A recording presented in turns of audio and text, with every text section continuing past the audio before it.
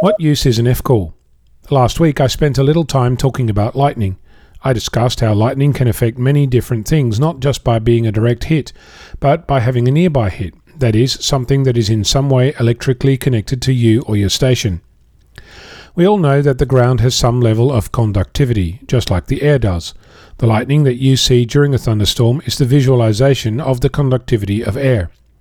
In the earth you don't really see it that clearly, but the same thing happens. Conductivity is measured in Siemens per meter. Deionized water has a conductivity of about 5.5 microsiemens per meter. Seawater is about 5 Siemens per meter. So, seawater is approximately 1,000,000 times more conductive than deionized water. Since Siemens is a measure of conductivity and ohms a measure of resistance, you can convert one into the other as their inverse. A resistor made of 1 centimeter of seawater at 20 degrees centigrade has a resistance of 2 milliohm. Ground conductivity is in the order of 1,000 times worse than seawater and is typically expressed in millisiemens per meter. As we're talking about the ground, the conductivity is seasonal, since rain comes and goes, and to add to the mix, this conductivity is frequency dependent. So, in Australia, for a frequency of up to 30 kHz, the conductivity varies from 1 to 10 millisiemens per meter, or 1 centimeter of ground has a varying resistance between 1 and 10 ohm.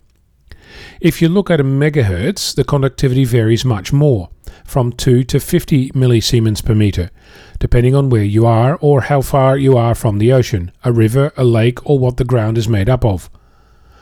Back to lightning. Imagine an earth stake next to your shack for your radio, and another stake next to your antenna. In a circuit diagram, both of them would show as being connected to Earth, and you'd just look at that and think that all was well with the world. Both are earthed, so you're safe. Unfortunately, that's not the case. If you drew the circuit diagram properly, there'd be a resistor between the two earth stakes. There'd be also a conductor, namely your coax between the radio and the antenna. So you have a path of low resistance, the coax, and a parallel path of high resistance, something like 10 kiloohm for 10 meters, between the earth stakes. No points for guessing which one the lightning will take. But the coax is capable of handling that, isn't it?